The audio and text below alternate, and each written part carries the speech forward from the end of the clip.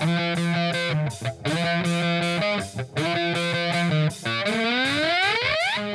following podcast is scheduled for one fall with no time limit. Super hot fire! The greatest spectacle in podcast entertainment, Mr. Nestlemania. That was literally verbal diarrhea. I'm setting the bar awfully low. Titus O'Neil keeps running directly into that bar. Get him off my TV, get him off my TV. You make me very angry. The man who has a better IQ than you, the awe-inspiring JC. You should go work for WWE because you'd be so up far up Vince's butt. No. Oh, you are such a sucker. You defend everything, all the bad moves they make. This is the Jobber Knocker Podcast. Ladies and gentlemen, welcome to the 300th edition of the Jobber Knocker Podcast. As always, Nestlemania alongside for the ride is a man that was, well, folks, he was signed to a company. Now he's a free agent, and people are thinking he's going to be in the Royal Rumble. JC, are you going to be in the Royal Rumble? Hell yeah, I'm always in the Royal. If freaking Knoxville can be in it, JC should be able to be in it. I'd do a much better appearance. But also, Nestlemania, you said 300? This is Sparta! Fun fact, I've never seen that movie. Really? I think I would it's enjoy one of it, those though. Movies, like, it is. It's a lot of fun. It's not, if you're looking for substance, maybe not, but it's a blast. So I recommend it. Go back and watch it someday when you have some downtime. Yeah, when I have some downtime, I told my wife we're gonna write a book called in my free time ... because you just gotta cut out sleep, man. yeah, fuck it, that's 1/3 of your life. The kids already cut out a bunch of your sleep anyways. Why don't you just cut out some more? Well, whatever. And we're not cutting anything out today. It's 300. It's a big day for us. We're having a good time. All right, let's get right into the shine. Nobody wants to talk about our lives. So we're going to get right into the shine. Always in the shine is Mandy Rose, obviously, as you've said many times.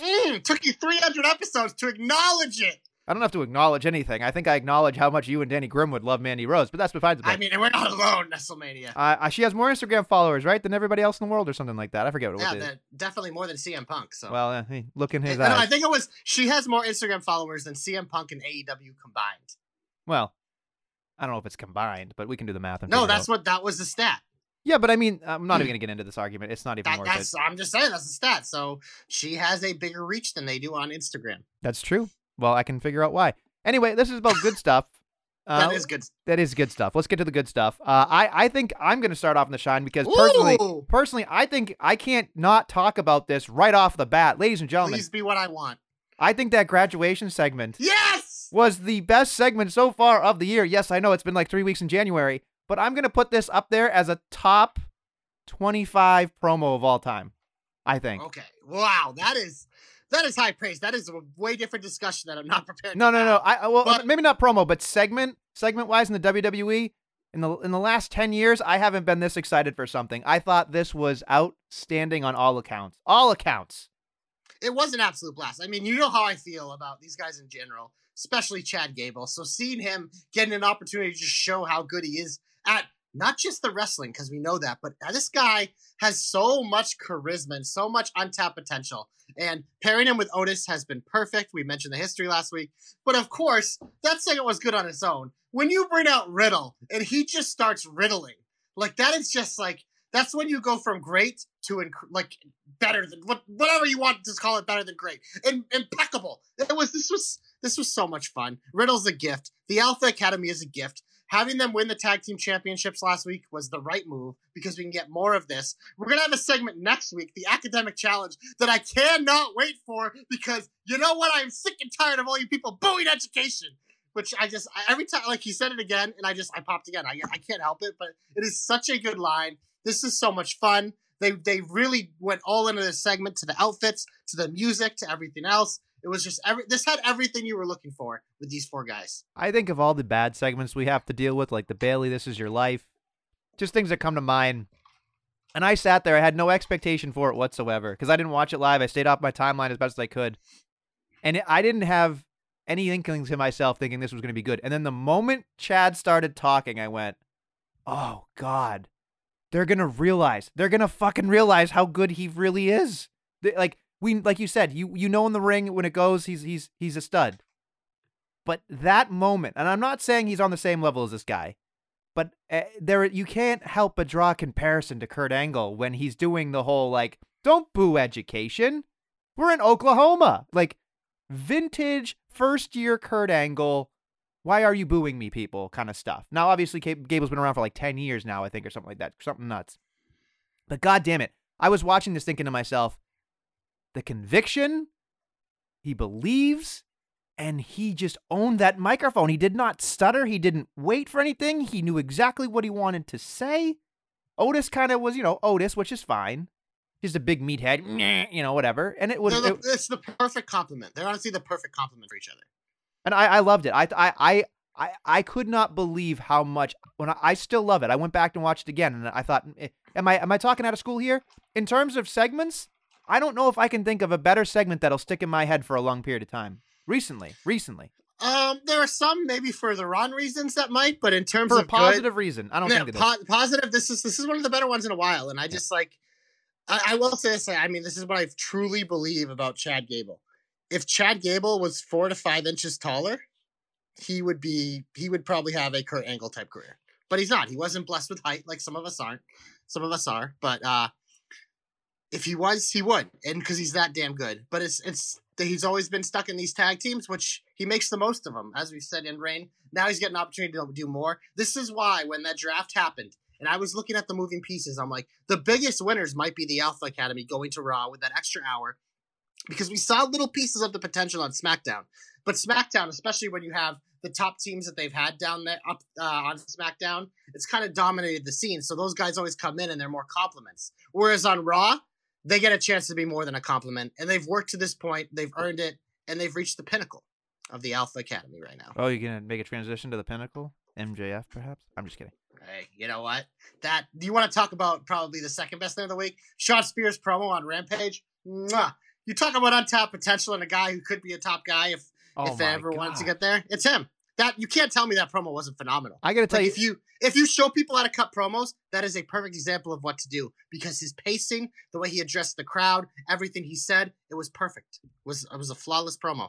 And he's always had that ability. He just never showcases it. So him and Chad Gable, co-studs of the week. Boom. I do have to say this to you. I think you have a lot of credibility, JC, but then you open your mouth and you say shit like that. And all I can think about I disagree because when I go on my timeline, unless you've always been a Shawn Spears hater. I think not you're a just jealous hater because he gets to stick his penis in Peyton Royce. Oh my God. So a lot of you get jealous about that. I think our boy Grimwood's the same way. But when I look at it, it's always people have always talked about Shawn Spears being underrated. And he always has been because you see these glimpses like, man, this guy is good. But it's just, and we kind of had this discussion with the whole thing. And Joe said something that I completely agree with. It's just, he never has really put himself forward because he's always been a guy that's a teacher, and you can tell it. I kind of felt the same way about Tyler Breeze. These guys are amazing, but some people are more built to be teachers than to be the features. And, I think they fall in that category. And I don't think that's a bad thing. But the great thing about Shawn Spears, he quickly became AEW's Dolph Ziggler. Plug and play guy. Dolph Ziggler got an opportunity when he was younger to be a world champion. Shawn Spears, probably by the time he got to AEW, a little too old to have that type of career. But there's a reason that guy will be around forever and is the perfect plug and play. He's a stud. He's a stud. There's no issue with credibility. Do I go a little over the top saying he's the greatest of all time? Of course, but we all do that with everything to get the point across. But he is an incredible performer. That was an incredible promo. And he is probably going to have to drag CM Punk to a 6-star classic. Yikes. The one thing I will say right there in your, whatever the hell you just said, verbal diarrhea, you did say something that I think is a t-shirt worthy. You did say some people are teachers and some people are features. If that's not a quote that if you didn't make it up on your own, copyright that shit right now. As that's I was good. saying it, when I said teachers, I'm like, ooh, that rhymes with features. I got to nail this. You did. You fucking nailed that. So sometimes I botch those because I get this great idea in my head, and then my mouth goes flafluga. Yeah. But no, that one came out exactly how I thought it, which rarely. That right there. Listen, through all the garbage you just came out of your mouth, teachers and features. Honest to God, JC, if that's not a shirt on tpublic.com/Dobberknocker by the end of the week, I'm going to be very upset. You know what? There are exceptions to the rule, though, because some people like me are teachers and features. Oh, it's like rock and roll. Oh, and then you put that taste in my mouth. Well, you know what? I know what I want to transition to next. Are we done with Alpha Academy? Go right ahead. You know what? We're talking about 300. And there's a certain number that could be in the 300s. And we may have broken a personal record. But there was a WWE world record broken. Aaliyah 317. So I just rolled up your ass, baby. Honestly, in terms of WWE, this was legitimately my second favorite thing of the week. Because they took something that has been just so whatever. A performer who kind of made the debut, and they took away like her big moment, and then they do what they always do in WWE with a lot of the new, especially in the women's division. They throw them off to the side. Big reason why someone like Toni Storm walked out.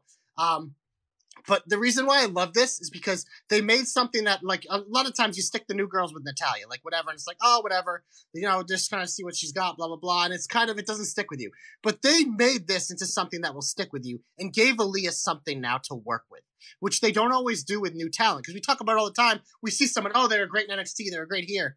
But in terms of WWE with this massive audience and with so many people on the show, you got to give them something to nibble on. And they gave Aaliyah something great. And now she can run with this. Aaliyah 317 thing. Natalya's kind of made her own thing with the assistant on Twitter that people are really enjoying. So, you know what? This was great. And the 317 is incredibly impressive. But I would beat that record if I was with Aaliyah. So. We're going to let that one sink in. The one thing I could think about was that nobody actually went back and replayed it to make sure it timed actually to 317. Don't care. No, I hope it did, but I don't care. I watched that back. I went there, and I don't care enough to go and time it. But all I could think about was they had that graphic ready. You know what I mean? So it was like it didn't matter. Well, so they have all their graphics ready. It's scripted. No, I know. It's a lot like on the logical standpoint. And I know, again, shut up, Adam. Who the fuck is Adam? But it was hard for me to watch that and go, there's no way she fucking did 3.17. But I appreciate the fact that it's her thing, and that's fine. It's funny. I appreciated the one thing I did appreciate more about this entire segment, whether it was backstage or in the whole preface of it all, was they made fun of the fact that the Guinness Book of World Records didn't mean anything, which I thought was very ballsy considering the amount of shit they were touting for Natty. And for Aaliyah to be like, I didn't know that was still a thing. Oh my God. Oof. I think that's the other thing too is I really hope she's a gooder. She's a better actress. Easy for me to say.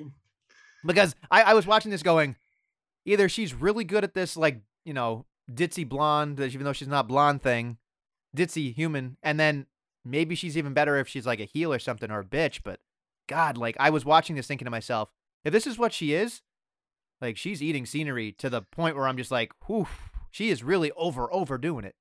So let me start by saying I do really like Aaliyah, and I really appreciate her story because that back in the day, that show Breaking Ground or whatever it was on the network, she was obviously very young, and we know she's kind of been in the WWE family forever. It was just kind of NXT. She was never a top person. She was always just kind of person would come out and lose. That's who she was. She was always a side piece to something or whatever.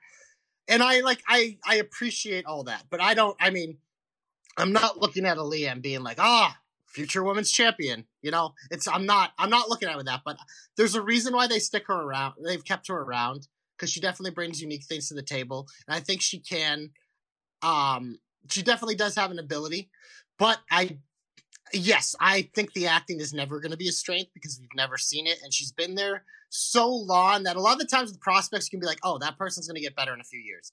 She's been in the system a long time, and this is the progression. So I don't know. But then again, sometimes the easiest way is to do it on these bigger scales and to learn in front of the crowds. So maybe she will, but she's not someone I'm going to put my flag in the sand being like, oh yeah, she's going to be great. She's going to be a future world champion, blah, blah.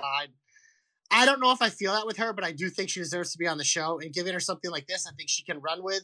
And she's someone that she's clearly kept the job around for a reason, and she's very well liked by all her peers. So I'm rooting for her for sure.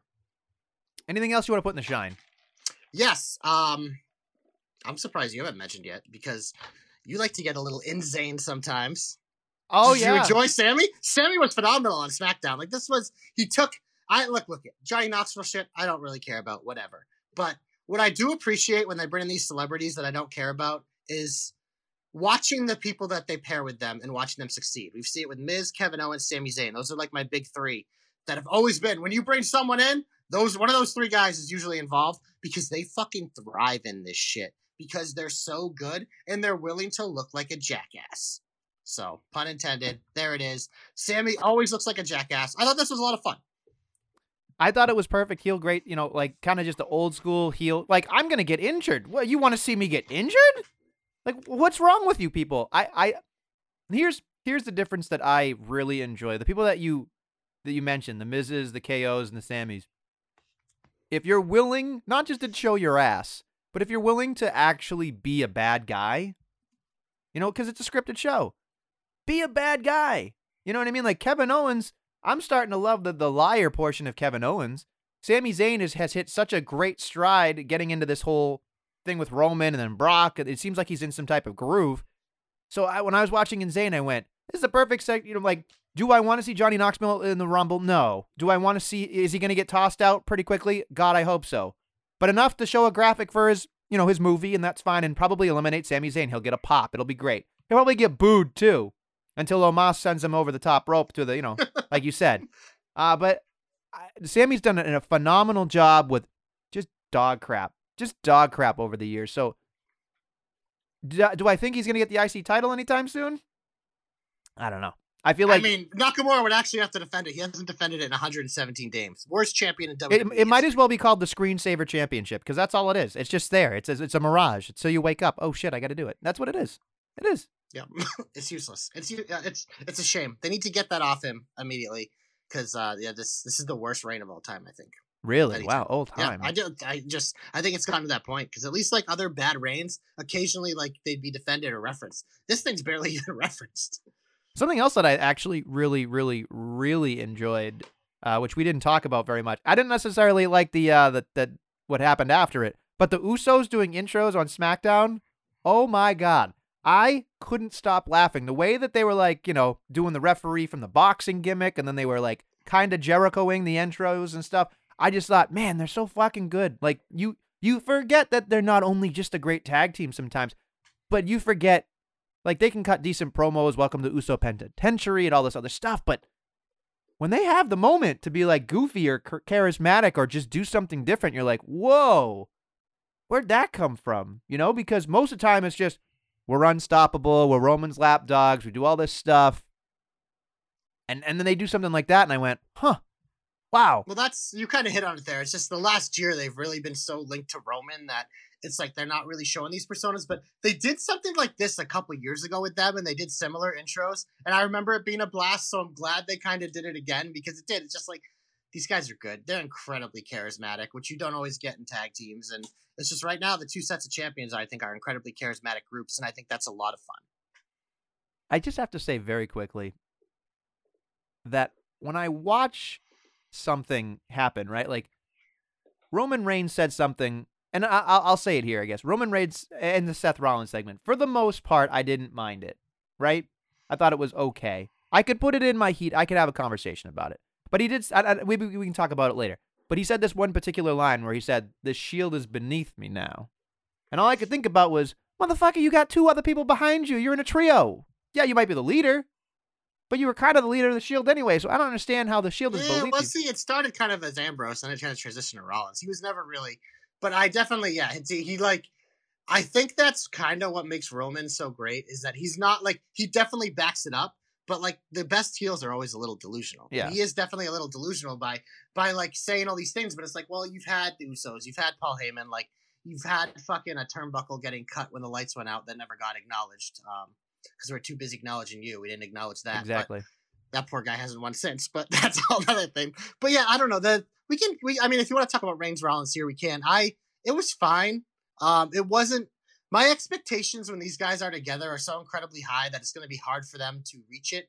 In this one, I honestly don't really remember much from this besides the Shield references and like the over-the-top Shield references, which makes sense. But I don't think this was anything where I'm going to look back and be like, oh, that was a great promo. It was fine promo. There was nothing wrong with it, but it didn't really do anything for me either, if that makes sense. I think the lead up was better when you're like, holy shit, they've been here for 10 years. And like you watch all those packages and you're like, those are the things that shine, and like, oh, leading up to the Royal Rumble, this is going to be an incredible thing. And I would imagine the match itself will be incredible because every single time they've delivered or over delivered. So I'm not worried about the matchup. And I think the story is there. I'm just curious if Seth has to pull double duty all the way to the Royal Rumble. I know we're only like a week or two away, but it is hard to me because when I was watching that promo, it was like, oh, they're making it seem like such a big deal. And I was waiting for something to be said that felt like a big deal. And the only thing that even came close was like, you're wasting my time. I'd rather headline with a megastar like your wife, which was a good punch. Yeah. Wasn't a KO punch, but it was just like, he's heard that before. He's heard all of this before, so it wasn't like anything groundbreaking or anything like that. At least Seth, here's the other thing too, and I think this is not necessarily a disservice, but I started to notice this last night on Monday night. Excuse me, if you're listening to another on Monday night. Rollins is in this weird. Do we boo him? Do we cheer him? It seems like they're starting to cheer him. That's yeah. And then there's Roman Reigns, where it's like we're kind of cheering him because of the Brock thing, but we're not. And it's just like I get shades of gray are great, and you can sell me on that all the time. But I don't know. For me, I always Roman's the heel. Roman's the heel in this. 100%. I know, but I just feel like when I'm watching something, you can't tell me that you don't watch television and think to yourself like, yeah, that guy's a fucking asshole. That woman's a bitch. I hope she gets hers. And then at the end of that, that story arc, they get theirs, and you're like, yeah, you get excited about it. But when I watch this stuff, sometimes I think to myself, yeah, you can sell me on the layers and yada yada and all the background, but at one point, just pull the fucking trigger and be like, dude, I'm the fucking tribal chief. I'm better than you in every single solitary way. You look like fucking Jack Nicholson's discount. Stop it. Get down to the dirtiness of it all. Like, get in there and make Seth Rollins the babyface for just for a month. He can turn around and cut a promo the night after the Royal Rumble after losing. You know what I mean? And well, so here's my thing, because my only honest takeaway from this is, and Rollins said it, you've never beaten me. That's right. My only takeaway, is that Reigns has never beaten Rollins. And if at some point we think this Reigns thing is coming to the end the next few months, he needs that final definitive notch on his belt. And I think this is what I started to think about this week of man, why did they fast track this? Well, because it seems like maybe he will be losing at WrestleMania to whether it's Brock or someone else. He needs that final notch in his belt, and he's never beat Seth Rollins. So to really cement his title reign and this phenomenal reign, I think he needs to beat Seth, and I think that's why they're doing it. So, I'm not buying into the fact that Seth is going to win this and bring the title over to Raw. I legitimately think this is a final notch in the belt for Roman Reigns here as we head to WrestleMania. That's my main takeaway, because I think the way that they're beating it over our head, that he's never beaten Seth, that's all I can think about now. Okay, that's fair. That's fair. I mean, again, we'll be curious to see what happens in Royal Rumble, because honestly, it might as well be called Shell Game at this point, because it seems like everything's shifting. Well, I love it because everything is in the balance, because it's you could make an argument of either guys losing the titles, both guys retaining the titles, and maybe if one of them loses, wins the Rumble, and there's other contenders. I think they've done a great job in this build. But WrestleMania, we have gotten very deep into the shine here, and we have not talked about my match of the week. Oh, boy. Because some of the segments are so good this week. Sheamus and Ricochet, when these guys get together, is such an absolute delight.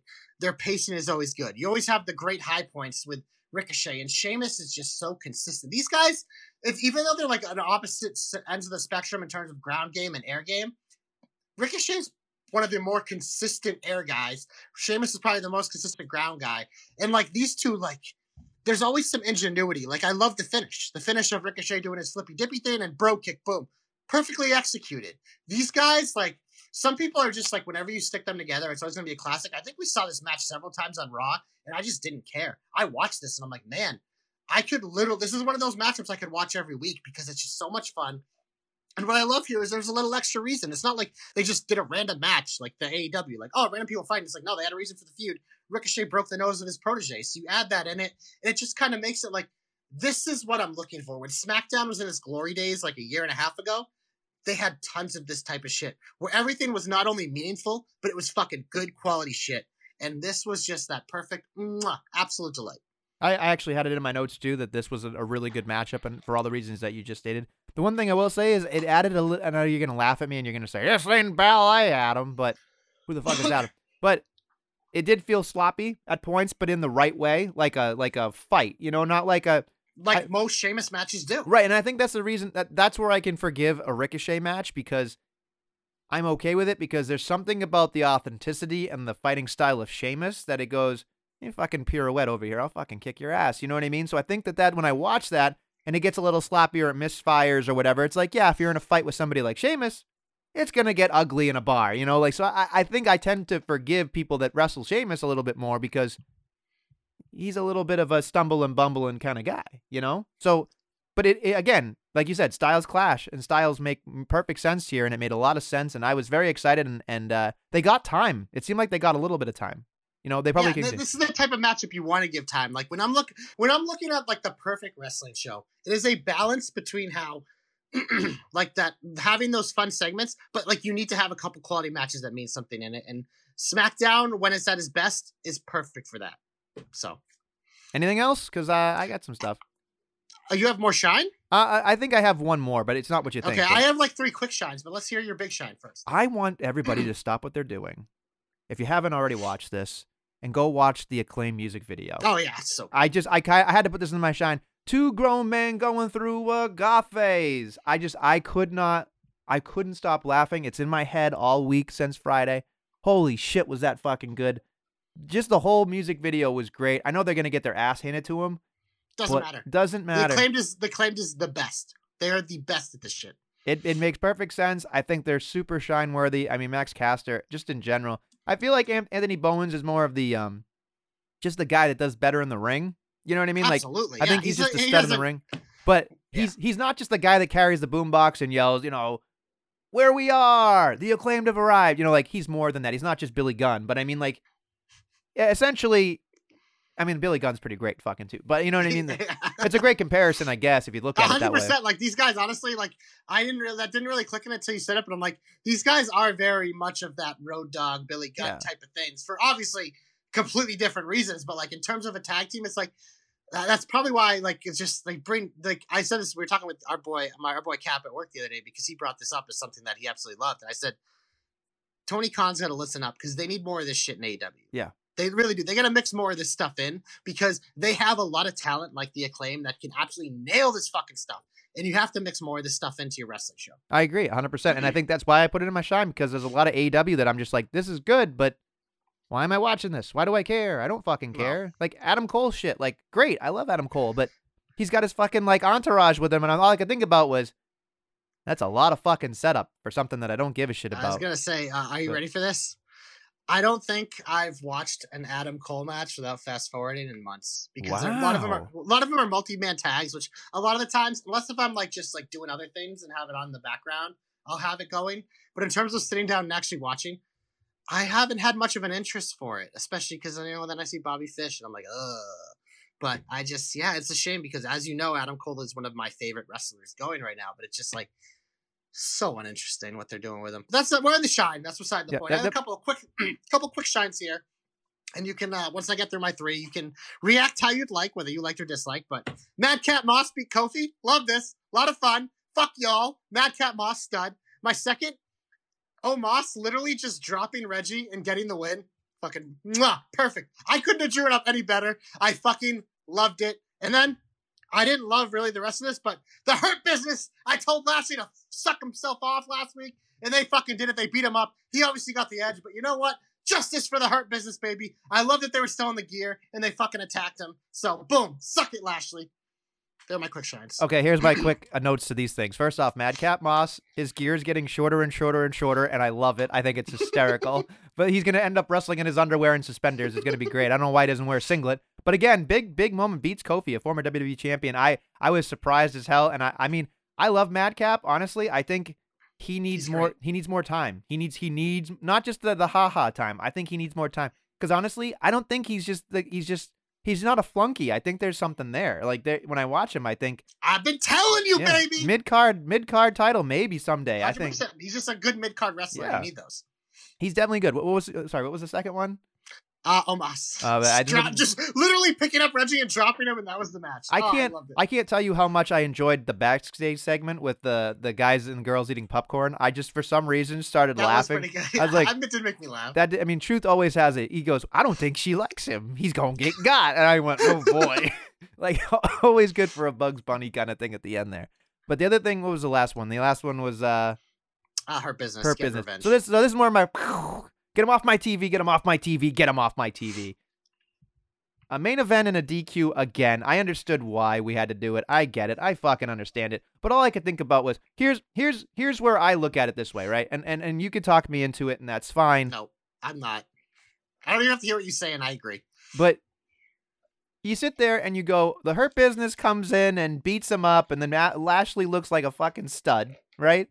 And on the other side, you have the Usos come in, and then they beat up Seth Rollins because they gotta fucking look good, but not Seth Rollins. And all I could think about was, I understand it, but where are we in this? It's like, well, Bobby looks good because he could beat up 2 guys, but you're gonna tell me that even though there wasn't a definitive end to this matchup, right? When you look at Lashley versus Rollins, even though there wasn't a definitive match here, it got DQ'd, and that's fine. I get it. It's Monday Night Raw. Nobody gives shit away for free. You told us, without even a decision, that Lashley has more stock than Rollins at this point.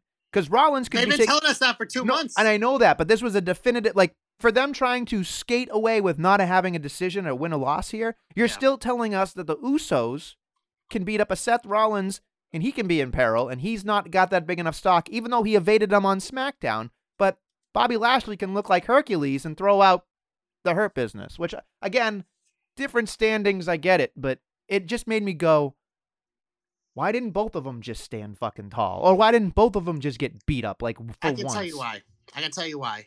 I have 2 points. Point 1, this match should not have happened. Did not need to happen, but it's WWE, so they always do this. That's point 1. Point 2, the reason why they did it is because they know no matter what they do to Seth Rollins, our opinion of him will not change. Because they know when they want to press the button, we're going to buy in. It's the same thing they do with, like, the KOs of the world, Seth Rollins. There's a reason why those guys are kind of in the same spot right now. They kind of do it with Finn Balor. They're going to do it with Finn Balor, too. It's like, we know you care about them. We know that, like, when we do, like, click the button to make them legit again, you're going to pop for it. So they don't care. But they know with Lashley, they can't afford to let him slip a little because then people will drop him. That's a fair assessment. He doesn't have that thing that some of these other guys have where they can just press a button. Daniel Bryan always had it, too. That fucking guy could go out there and lose every match. They press the button. All of a sudden, he's the top guy again. Seth Rollins is in that category.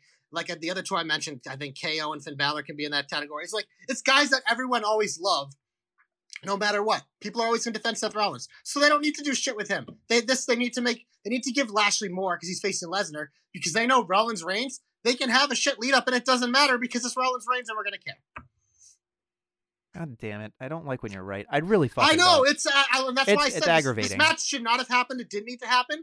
But this is what they do in WWE. They always do this shit. They always do it. And like, whatever. You can say like, oh, it was a fun match. Sure. But it didn't need to happen. It didn't need to. Think of the things that didn't need to happen. Charlotte and Lita. That to me was a thing that didn't need to happen. And I'm just going to say Twist of Fate did not look so nice on either account there. And honestly, Lita's never been a strong promo in my opinion anyway. And then Charlotte looks like Cruella DeVille meets Celine Dion essentially. And she comes out looking like, do you believe in love after love? That whole thing. But like it was bad. It was very, very bad here. And all I could think about was you're pulling a ratings grab. It doesn't make any sense. What are you doing to me? Lita's not, to me, I guess it's cool. But like when I see if Lita's returning, I don't think it's a big enough deal for me. You know what I mean? Here's my fear. With Sasha's injury and possibly missing the Rumble and not knowing if Bayley's ready, I could see in a world, because with Becky, they have plenty of people they can have challenge her. We've seen it. There's probably going to be a triple threat with Bianca and Liv. I honestly think that might be where they go on Raw. But I could see Trish or Lita winning the Rumble and taking on Charlotte at WrestleMania. And that, I love both those women. They're legends. They're incredible. But I don't want that now. And these types of decisions are the reason why you have an incredible talent like a Toni Storm walking out. Because you're just sidelined. If this turns into like a cool spot where it's Lita and Shotzi in the Rumble, because they kind of were playing that up on social media, and that's cool. Or even if like Charlotte and Lita have a little thing in the Rumble, and then maybe in like leading up to WrestleMania, if Charlotte has the defender title against Lita, I'm okay with that. But immediately seeing this and giving her time, I'm like, man, I could see Lita or Trish winning this thing, because then obviously like they have Hall of Fame careers, they've done it all except for this because it wasn't really around. So that's what scares me a little bit, because I don't want that on the grandest stage, but I could definitely see them doing it, and that's what scares me. And like you said, the segment wasn't great. So I'm just nervous because here's the thing. People can talk about, and again, I loved Lita. I thought she was awesome. Awesome. And then the older she got, the more I watched her and I went, she's an attraction, sure. You can put her in a tag match. The moveset doesn't age well either. Yeah, exactly. The moveset is definitely not there, and I don't think she can keep up, and I don't think Charlotte is going to be good enough. Even though she's the best to do it, even the best ever still have limitations with the people they're in the ring with. They can't, there's no way that the coordination of Charlotte can't help the uncoordination of Lita in a WrestleMania main event. Now, if you want to do it in Saudi, go ahead.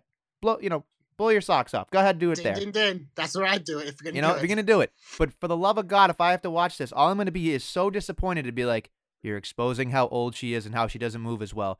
You're exposing Charlotte to like, okay, she's really trying too hard here. It's noticeable. I just want to sit back and enjoy my wrestling. And honestly, I would rather that Charlotte win the Royal Rumble, pick Sasha, and get goaded into picking Sasha somehow. I'd rather Bayley or Sasha just win the Rumble because they're winning one at some point. Like, do it now. Yeah, but whatever. It's either of them might be in it, so it's one of those tough. It's very hard, and I agree with you. And that twist of fate, like I said, it just. It's scary. It's scary because look, I love Lita, and like, who knows? Maybe she could have one more match with someone, but it just like I said, don't put it on WrestleMania. Like, give that spot. That's the thing that comes back to is like I understand. Yes, sometimes part-time stars, if you pair them with an up-and-comer, then yes, that's a big deal. But when you're taking Charlotte, one of your most established stars, and putting her against the legend, that doesn't do anything for me. I like if you're gonna have if you want to have a Lita one-on-one match at WrestleMania, like. Give her one of the younger talents, like whatever. But in terms give her of Shotzi. Give her Shotzi. Yeah, and if you're giving her, I'm talking about the championship in Charlotte, I want one of these other either established talents that is here all year round when they're not injured or whatever, or a young up and comer to have that spot. That's just the way I feel. You can't change my mind about it no matter what. Like if Stacy Keibler comes out in the Rumble, I'll fucking pop because that was my girl. Love those legs, baby. Choke me out, but I don't want her to win it either. But it's just like it's one of those things. It's like. I'll pop for Lita in the Rumble. If she has the thing with Charlotte in the Rumble, then sure, that's fine. But don't make it more than that is all I'm asking. Yeah, I don't disagree with you at all. I really don't. I'm just there's a lot of bad taste in my mouth that. Anyway, moving on. Quick heats. Here we go. Becky has a promo with Doudrop. It is what it is. Our boy Guthrie loves that accent. It is what it is. We get a tag match where she, Doudrop forgot to fucking tag herself back in and then did the fucking Doudrop, which I honestly love the bonsai drop. I think that's a great move for her. She should be doing that more. Fucking awesome. So again, is what it is. Not really that great. Didn't really enjoy that. Then we have what I think to me is the vertigo of promos. We had Edge and Beth talking to Reggie and Dana. Then we went from Edge and Damian, and then, of course, Marie's note got slipped to Beth. Then from there, we went from Damian to KO. And all I could think about when I was watching this, JC, I was like, what the fuck am I watching? Like, it was just like... people are just standing there waiting to chime in. No fucking... I just happened to be standing there by the makeup cart. Oh, I just happened to be standing there and overhearing you. It just like... I mean, Damian Priest does wear a lot of makeup, so... It's true. He does a lot of guy liner, but that's okay. That's fine. There's nothing wrong with a good guy liner as long as you do it properly. But what I will say here that wasn't done properly was just they were all within like 5 feet of each other, right? Like what? Like why wasn't this promo like I don't know? It felt like I was watching a game of ping pong or like a pinball or something. It was just like Edge was just like the conduit to so many things, and I get it. But then at the very end, I'm like, oh, it's over. Here comes KO, and there was like a 3-minute. Like I'm like, good God, like it was a run-on promo. Like a run-on sentence, but a run-on promo. It was a run-on promo. It's just like they couldn't do the period T. They had to just fucking kept like stretching it out. It's like Edge has got to get out of here, guys, and he can't do a promo after what happens to him later. So let's do it now. Let's do 4 fucking promos in one, and just moving on. But again, we're gonna throw this into the KO show. Again, usually I like the KO show was fine. Whether you like it or not, JC, KO, and Seth Rollins are headed to a tag team championship at some point. Gonna fucking happen. Get over it. No, it's happening. Nope. But they WrestleMania match. But I did laugh that he said he was going to bring back the red belt. That made me kind of go, oof, all right. What a way to be a heel. Imagine if he got the red belt back after all of that. Something else that I didn't really enjoy, Nikki Ash's whole thing there with the Queen. It's a thing, This thing didn't bother me that much. I mean, I'm an absolute sucker for that Zelina accent. I can't get enough, especially when she turns into her Queen's accent by the end. It makes me smile so much, not only because I enjoy it, because I know how much you hate it. So just like that combo, it's like two worlds colliding. It's like yin and yang. It's perfection. But no, I'm not kind of enjoying what they're doing with the Nikki character. I kind of like how it's always all turned on Rhea now. The way they're doing this feud, I don't mind it. I honestly, because it's one of those things like I didn't think I would care. They got me caring a little more. So I'm not going to hate on this that bad. I'm not going to hate on it terrible. I just think that it's hard because they know they can't have Nikki Ash beat Rhea Ripley. That's the problem. I don't think it's going to happen. Honestly, I think if they do, I'll stand here and applaud because that's what should be done. It needs to happen. But I don't think that, unless it's, again, by some chicanery, which is fine, I just don't know where we're headed with it. And it's hard for me because I really liked last week where they went with the character with Nikki Ash. And then this week I went, okay, like some people, she had a line in her promo that said, like, some people that, like me, a superhero, have to make difficult decisions and do difficult things that normal people, real people don't have to do. And I went, that's great. You sold me on that one line. That's fine.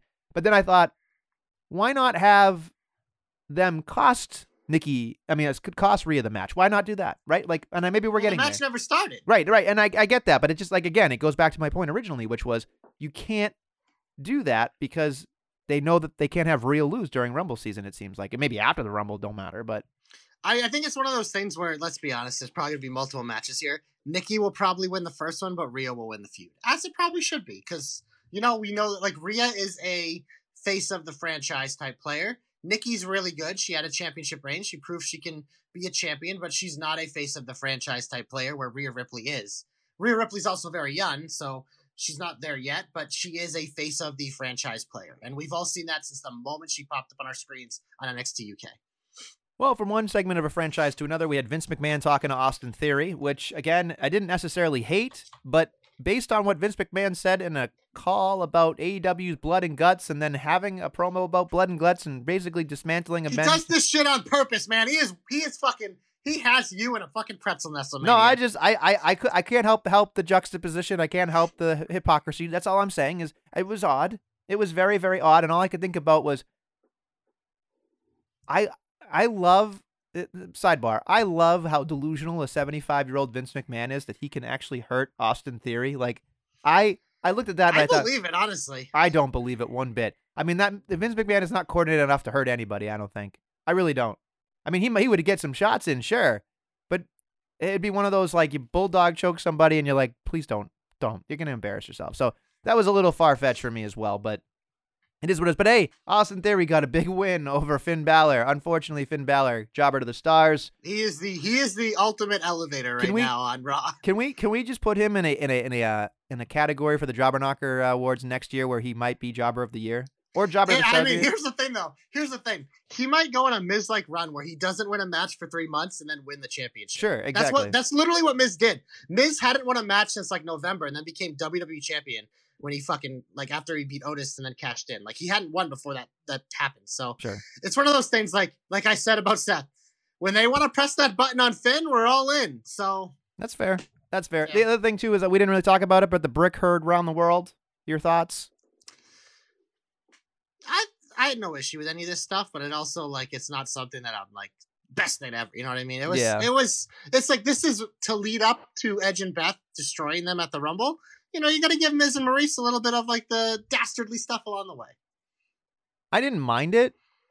I just couldn't help but fixate. And again, this isn't fair, but it took me out of the promo when and this is Guthrie going, see, you're right, you know, whatever. But every time that she said Beth, it sounded like she said Bet. And I just was like, I know that's her accent. It's nothing she can do, and that's fine. But it took me completely out of it a little time. Like, and then, of course, Beth Phoenix Nestle doesn't like French people. Oh, that's not what I said. I just said when you're looking for realism. Not a La Resistance guy? Oh, my God. I love Sylvain Grenier. Sylvain Grenier was my man. I fucking loved him. What about Rene Dupree? I could have done without Rene Dupree. Although that little dance that he did, like when he jumped. Resistance! I did love some La Resistance for sure. Absolutely. But Sylvain Grenier was my man. I thought that guy was awesome. Fucking awesome. He had a look that, man. So fucking good. Poor guy got Nestle cursed before we even knew it was a thing. Yeah, exactly, right? That's what happens when you cheer him. I don't cheer anybody anymore. That's why. You're lucky. You're welcome, right? Thank God. I think that's like I've exhausted all the options unless you have and you want to get hopeful. Nothing. Glorious! You are my only hope. Would you like me to go or would you like to go? You can go. I'm going to the realm of AEW. And I'm looking ahead to Dynamite this week. And I'm thinking, you know what? It's time for someone to have a little 1 in that 0 column on their record. It's time for a man to take a big fat L. And we have the perfect man now to give it to him after Friday. My hope, Nestlemania, is that Shawn Spears hands CM Punk his first loss in AEW. Because CM Punk's already screwed over MJF. And we saw last week the Wardlow thing didn't work out. But MJF has got to even the odds now and screw CM Punk. So why not do it to Shawn Spears, who fucking is just the man? And it would literally piss so many virgins like you off if Shawn Spears beat CM Punk. Nestlemania. So that's my hope. How dare you? How dare you call me that? Because you know I have children. Like, that's just not even true. I know. It's more of like, that's just what I call y'all. Yeah, so it's an erroneous comment because it doesn't have any basis whatsoever. Is what you're saying to me? It's true because you fall in line with that thinking. No, you want to call me a degenerate? That's fine. JC's hopes come true. Hashtag JC knows. Hashtag Virgin Annihilation. Hashtag Sean Spears over CM Punk. First loss in AEW. Give me all your tears. First off, can we talk about how last week I said that I was nervous about this Wardlow CM Punk match, and I was absolutely correct? Because I watched, and I honestly, CM Punk needs Sean Spears to drag it out of him. I you know what? I think you know what, JC? I'm gonna agree with you. When I watched this, when I watched this Wardlow, when I watched the Wardlow match, all I could think about was this match. He's trying, and then at the end, I went, man, that fucking roll up. Like, I get they love Bret Hart and they want to do the Bret Hart Diesel thing, and I understand it, and they did it, but god damn it, I went there. I'm like, that was a bag of shit. Like, that ending was a bag of shit. Well, like, I hadn't seen it yet, but I saw both sides of the argument. I'm like, okay, I'll give it a chance. And like, I saw your comments too, and I watched it. I'm like, I feel the same way as Nestle. So if people want us to come on the podcast and fight about this, one way being better, no, it's not. We're in the same line of thinking because I don't care if it's a fucking callback. I don't care if CM Punk's done all these great Bret Hart callbacks. Here's the thing: for me to like a callback, it has to be good. This wasn't fucking good. It wasn't even. It has to be good, if not better than what it was, and it wasn't either. And then that's at the part. Like, I love Bret Hart. I love CM Punk. Like, those are my, like, you asked me my those top. Those are Nestle guys. Those are Nestle top 5 guys. Yes. Bret Hart and CM Punk are number 1 and 2, right? Yep. Like, I love them more than anything in this world. That's not true. In wrestling world, anyway. But, like, I just, I watched this and I went, like, I am, as much as I love Phil Brooks, I'm thinking to myself, he is not a Nestle guy anymore. Like, I have watched AEW and I've thought to myself, this is a guy that stood for everything that I love, and I love that he came back. I teared up when he returned, the whole thing. Like, I'm still going to be a fan, but, like, I am not going to cheer this anymore. I could not. I thought to myself, I was scared to begin with, and I actually watched this match very intently, and I thought, Wardlow looked better than CM Punk. CM Punk can still put together a really good match. Yeah, he's had some decent matches in AEW. He's capable. We're not saying that. But I'm along the same lines where it's like, I've gotten to the point of CM Punk the last few months. Like, yes, the promo work with MJF has been great. But in terms of the other stuff, I'm losing interest. And I think it's because, A, I'm seeing too much of him. B, it's like, there hasn't been that evolution yet. It's like, CM Punk has always been better as a heel. Right. As an asshole. Even, like, if he's going to get cheered, like, he has to be an asshole. And he's still kind of in that, like, rah-rah territory. But it's like, that's why, to me, like, it's time. And I'm not just saying it because it's Spears. I think the timing just kind of works out for me to make that my hope. Is that it's time for CM Punk to get that blemish on him now. Because, especially if you're, like, really going to drag out this MJF thing, I need it to be more, like, I need to get more into the dirty. And for it to get more into the dirty, I think he has to take that L. And just having Sean Spears come out and gloat out, he's the one who beat CM Punk alongside MJF with the 3 of them, it's going to just rise up the fucking Wardlow anger and everything else. It's like, in terms of, like, making sense and really bringing this next level, they have to do it. Do I think they're going to do it? Probably not. That's why it's in my hope segment. But I just think I think that's how you really take this already pretty solid feud and make it next level, because they're clearly dragging it out till the next pay-per-view. So the thing I was just thinking about when you were talking was, they could do a DQ like they did with MJF, right? Yes. They could have Wardlow powerbomb Spears based on the comment he said last week, right? You could do that. Cool with that. Or a chair spot because he's the chairman and all that other stuff. You could find ways to run it. So I think that's a very astute way of looking, JC. I think you're very ahead of the curve, but I just don't see it happening. I mean, I don't either. I'm hopeful that you're right. Tony Khan's a coward. Wow, Tony Khan is a coward. I do. In terms of this, I think he's a coward. And like it literally, look how they had dragged out the Daniel Bryan one. They literally whatever. At least they did it. But this one, I mean, this is just. And we know Tony Khan loves Sean Spears, so maybe he actually will. And maybe I'm going to have to come out here next week. Tony Khan, you're not a coward. But to me, I've just been thinking about, obviously, I'm a Sean Spears honk. I always have been. I'm wearing my Perfect 10 shirt today, Ty Dillinger 10-10-10. One of my favorite Rumble moments of all time, because it's Rumble season. But it just makes so much sense to me that this is the time to do it.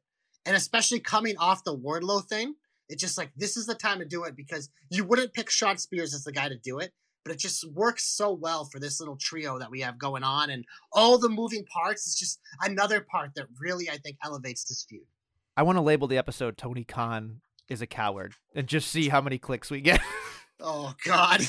I don't know what else to call it because it's episode 300, but man. Hey, maybe he'll see it and then he'll have to listen. Yeah, right? And then maybe he'll do it. Maybe he'll do it. JC guy's a maybe he'll do it. I'm gonna try it and see how much hate we get. We'll probably get 0 listeners after this. Whatever, we're doing it for us anyway. Who gives a shit, right? Who gives a It's true. shit? All right, my hope this week is something that I didn't think coming out of left field. I started to see it, and I'm like, oh, yeah. Uh-oh. I'm excited. Some random segment happened on SmackDown, but it maybe not be so random. At the end of Insane, you saw Shinsuke Nakamura, but you also saw a clean-cut Rick Boogs, right? So my hope here is that not Sami Zayn winning the Intercontinental Championship here. I want Rick Boogs to beat Shinsuke after turning on him, because if you look at that clean cut, folks, I think they look at Rick Boogs and go, that guy's a fucking stud. That guy's a fucking star. You know what I mean? Who did he look like WrestleMania? He looked like Rick Rude. There you go. Right? And I don't know if he's going to do that persona. No, but in terms of...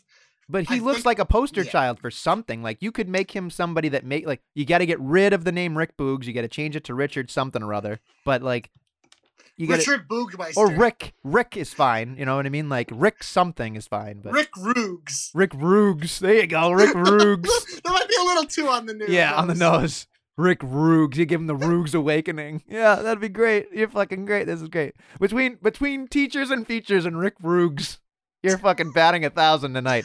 Holy fuck.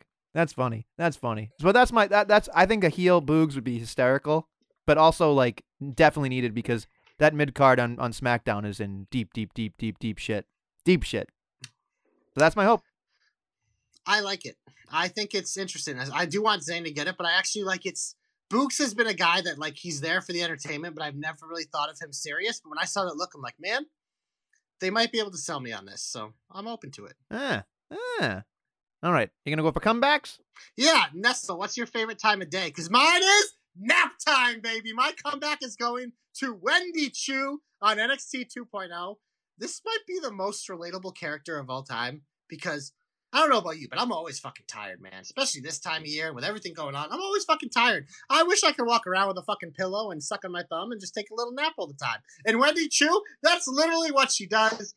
I thought this was cool. The little match that they had, like, we don't like 6-man tags, but this one, because she was in it, like, it was actually, I really enjoyed this match, and I love this, and it's one of those characters, like, long-term, is this thing something that'll ever even make it to their end roster? No. But when I look at a lot of these NXT 2.0 gimmicks, the reason why I really love this show is there are a lot of just fun gimmicks, taking these characters that we have no idea who they are, and just exposing us to them with these ridiculous characters. But then it's one of those things, it's like, eventually they're going to move on to the characters, and maybe we've invested in the people. Wendy Chu seems incredibly talented, so this is a way they tried her in a different gimmick. That was with Xia Li, but they kind of like clearly took her out of that. Now it's just Boa. Also, milk carton for Xia Li. Haven't seen her in forever. She's not even advertised in the Rumble. That's a weird thing. That's a whole other point. But my comeback's going to Wendy Chu because I just think this gimmick is amazing, and I love it. And it's yet another thing on NXT 2.0 that I love. I kind of wanted her to start pitting people with the pillow. You know what I mean? Like, I think that'd be great. Or like literally putting somebody in like you know, what'd be great is if she fucking had like a what do you call it? I can't even think of it. But like she'd hit people with the pillow, right? And then she'd take the sleepover, you know, the sleeping bag, right? And just put it over people's heads and just start whacking them with it. I think that'd be hysterical. Hysterical. Throwing a sheet over somebody's head and then just like hockey punching them. Oh my God, I'd fucking love that. I'd eat it up every single time. Every time. It'd be great. Wendy Chu, stud. Wendy Chu might be the best thing in NXT 2.0 right now. Just saying. No, although LA Knight coming back almost got my comeback, I will say. Last week's episode was one of my favorites. That episode, like start to finish, was a blast. I loved a lot of it. I thought there was a lot of meat on the bone there, especially with Carmelo, and then looking at AJ. But yep. Also, I'm excited for Cameron Grimes and Melo. Like, there's a lot to be excited about there. I thought the women showed up real hard there in that 6-woman tag. There's just a lot of going on where we're like, hey, you know what? Like, it's not as bad as everybody seems to think. Like, it really isn't. No, the only people who complain about it are people who aren't watching it, being like, I wish it was like the old days with all the old guys that never left. It's like, you haven't watched it, because if you're watching this, there's something there for you, because there's so many different things. Like, it's just a lot of fun. It's old school wrestling with like young, fresh stars, and it's just so much fun. So if you give it a chance, I guarantee you're going to like it. Just don't get on the Van Wagon. You'll be fine. You know what I mean? Don't stay. The Von Wagon? The Von Wagon, the Van Wagon, whatever the fuck his name is. I don't know. He's back from suspension. Oh, yeah, that imaginary suspension that probably was for sickness instead, but that's fine. Let's move on. My comeback, get ready, folks. My comeback, very serious. It's for Mustafa Ali. Mustafa Ali. Mustafa Ali. There you go. There you go. Mustafa. I do it all the time too. Mustafa Ali. Mustafa. Ali has been somebody that I've always really looked at. I mean, I watch his Twitter and I watch his videos over and over and over and over again just to see how smooth this guy is. Might be one of the smoothest from transition to transition that I've ever seen. I mean, not in the same category, but the only thing I can think of at the top of my head, The Rock was very smooth. Not saying he's The Rock, folks. I'm just saying there's a transitional that is very hard to do, and some people just have it. He has it. So when I saw that he was asking for his release, and most likely will be granted by it by the time we record this and put it up, all I could think about was, regardless of where he goes, he will be an asset. He will be absolutely really powerful with his message and his look and what he does in the ring. I think if he goes to AEW, not a great idea. Goes to NWA, goes to Impact, or maybe stays in the Indies or whatever. He can ask his own, his price there. So I'm very excited for him. I've always been a fan, but I don't say it because I don't want to curse him. So he's done his own thing. But I've really enjoyed everything Ali's done. I thought he didn't get a fair shake, in my opinion, because I thought that he can talk on the mic. He can do it all, I think. And again, it might be a size thing in the WWE, but he's an asset everywhere else. I think, and I think if you don't look at it from a size standpoint, I think he's an upper mid card, could be a main eventer if given the right circumstance. I think. I agree with everything you said there. And here's the thing, because it's weird with Ali, because it obviously is 100% the size thing. It's also the WWE refusing. We see it all the times with these guys who, if you put this guy in the mid card consistently, he's a fucking home run. And if you do it enough, he'd probably get one chance, maybe at a world title, maybe a world title run. He seemed close when Kofi replaced him, and then obviously Kofi did it. Who knows if it would have happened there? But that was just kind of that's the parallel people make. He has that ability. But he's the guy that, I do think you're right in terms of somewhat with the underutilized, because he's the guy that they never got consistent with. They give you a taste, and you'd love the taste, and eventually they'd pull it away. They never really, fully invested with him once the cruiserweight thing ended. Him and Cedric, heart and soul. He had some phenomenal matches. He was one of the big reasons that got so elevated, hit such a peak. There was so much talent there, and him, Cedric, Buddy Murphy, those were guys that really, really, really stood out, and then got to the main roster and did have some success. Obviously 2 of them are gone now, but Cedric's still around. But it was one of those things, it's their size is always going to cap them. And with WWE, we see it all the time. It's such a numbers game. He's the guy that should have been able to overcome it, but there always seemed to be some reason that they pull back on him. And as we've seen, his range is so good in terms of his heel work, and he can also be likable as a babyface, but there clearly was something where they wanted to, it seemed like they were going to make another change with him. He probably didn't like it and probably thought it was you know what? I've been through this a million times. How many times have they changed me? I come out, people like it, but then they kind of put me in the corner and then that's it. And then they want to change me again. It seems like a never ending cycle with him. So I'm happy for him that he's breaking that cycle and taking a chance on himself. For a lot of people that are as good as him, that have taken the chance themselves and left, they found great success. If you want to call it on a different scale, sure. But I think the most important scale is right here. Heart and soul. Your own happiness. So I'm thrilled for him because I think no matter what he wants to do, he'll succeed. I mean, I agree with you on the AEW thing. If he goes there's just a lot of guys there. He'll probably just be one of those other guys, be featured early and then kind of be put to the side. Selfishly, that's probably the only place I'll see him. So I wouldn't hate if he went there, but I think he's a guy that could be a complete game changer for an Impact or an NWA or one of these others where he could reach his top of the card potential there. Yeah, I don't disagree with you. I mean, Jeff Jarrett said something I think that it rings true, but I don't think it's going to happen because it'll muck everything up. But they asked him how much talent's out there. He's like, there's enough talent out there to have, number 3, 4, and number 3, 4, and 5 promotions. 100%. You know what I mean? Because you look at Rampage. Rampage could be its own brand by itself. Yeah. AEW could do a brand split now. They have that much. Have that much talent, and they won't because then it'll get even more ridiculous. But they could. Yeah. But yeah, so my comeback goes to Ali, and I think I pray and hope that he gets what he deserves because honestly, he's been fascinating to watch from beginning to end. And I think only the sky's the limit, baby. Sky's the limit, as we say. Big finish? Let's do the big finish. 1, 2, 3, Nestlemania. We're going to start with NXT. We have your dream match between Walter and Roderick Strong. Tony D'Angelo's doing a memorial service for Pete Dunne. I'm very curious about that. And the Dusty Classic begins. I don't think we know what match it is, but I'll quickly run through the bracket. It'll be MSK versus Jacket Time. Malik Blade and Edris Enofi versus Legado de Fantasma. Josh Briggs and Brooke Jensen, I just fell asleep, taking out the Creed brothers. Oh, man, that's your match right there. And then my boys, the Grizzled Young Veterans, taking on Andre Chase and Bodie Hayward of Chase University. So, Nestlemania, what are your thoughts on NXT? So we got the Grizzled Young Vets winning. We've got MSK winning. We've got the Creed brothers probably winning, right? The Uptighty Whitey boys winning. Legato? Legato versus who? Malik Blade and Edris Enofe. I feel the guys like who beat Gacy and Harlan last week. Yeah, I feel like that's probably a thing. But for some reason, I'm thinking because of what happened last week with the whole, there could be, you know, some chicanery that causes Phantasma. One of these will be an upset at least. There will be at least I would say one this upset. is a bigger upset for me. I think this right here is where I'm circling upset victory for me. So who do you think's going to win? Because I think that'll kind of determine who. I hate to say it, but I think it's going to be the Creed brothers. I obviously want Grizzled Young Veterans. They've come up short the last 2 years. I want them, but I think we're going to have Creeds and Grizzled Young Vets. I think the Creeds will win. I think Jacket Time is going to be the upset team over MSK, and I think it's going to be Jacket Time versus Legato. And I think it's going to be Jacket Time and the Creeds, and I think the Creeds will win. I think based on, I think it was at a promo last week or 2 weeks ago, I think we're headed for MSK final with the Creed boys and the Creed boys winning. I can see that too. What I was really hoping for, which isn't great, but I think this would be kind of cool, would be that MSK is in the finals, gets eliminated, not eliminated, but like can't show up because Gacy and Harlan beat the shit out of them, take their place, and then they win.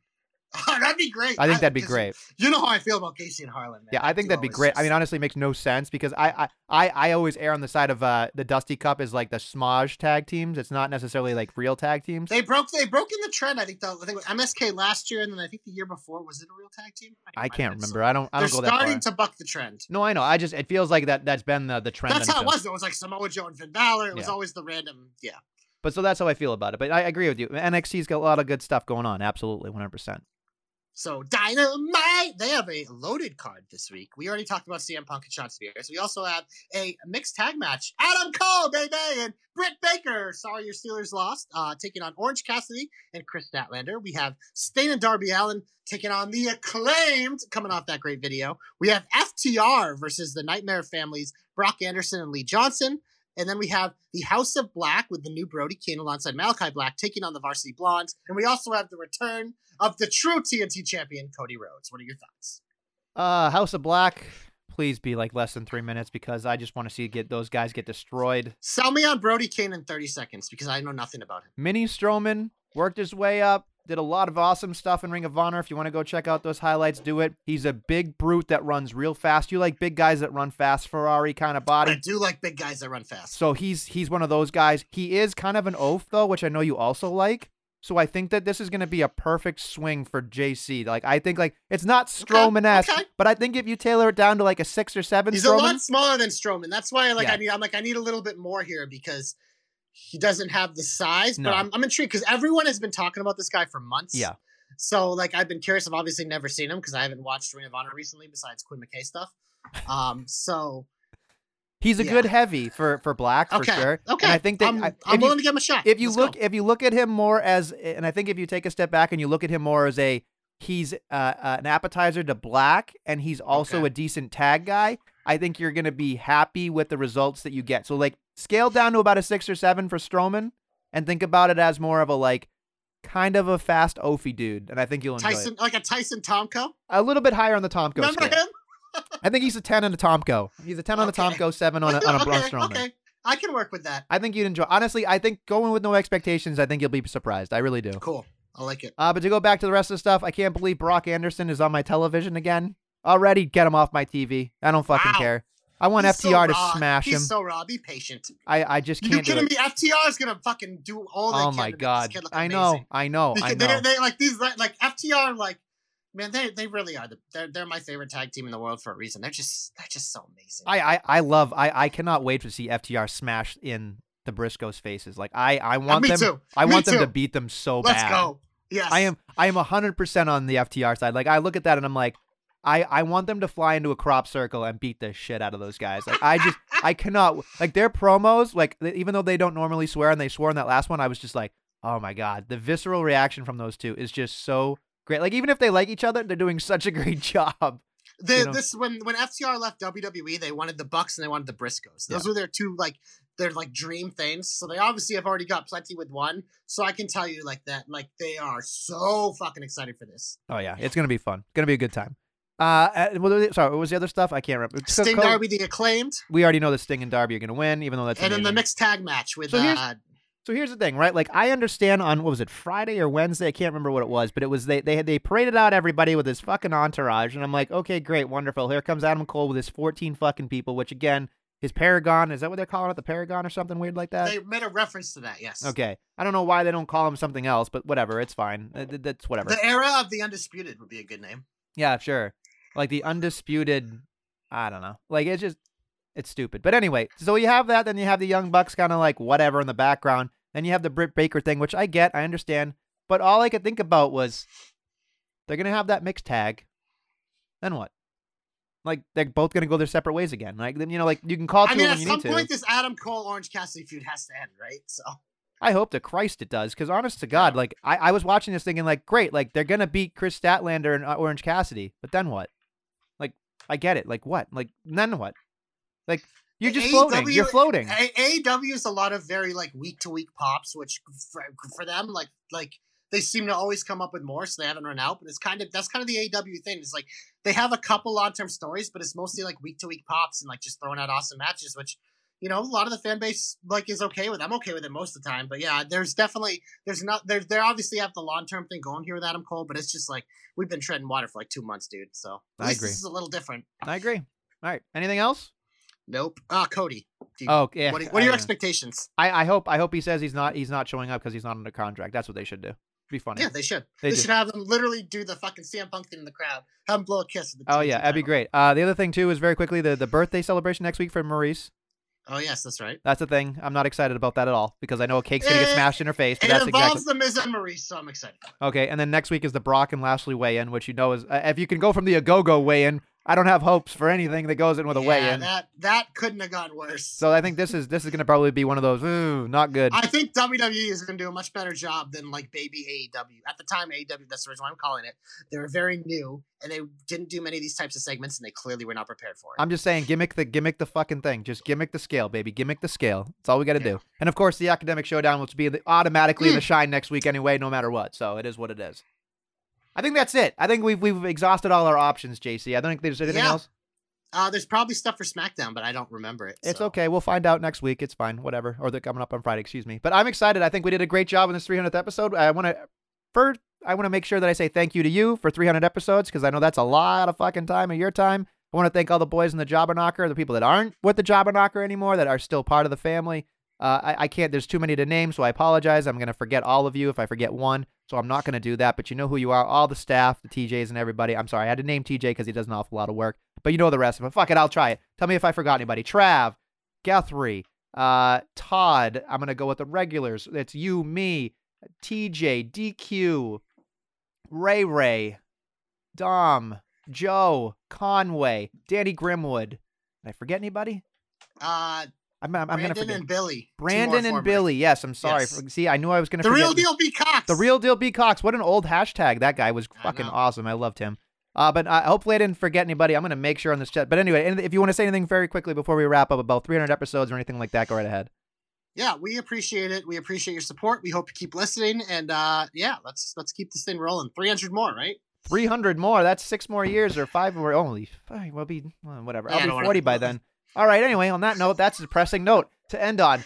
We thank you for listening to any of the Jobber Knockers, let alone 300 of them, and we'll be back next week with 30 hopes for the Royal fucking Rumble. Let's get hyped for that one, by the way. Oh, yeah.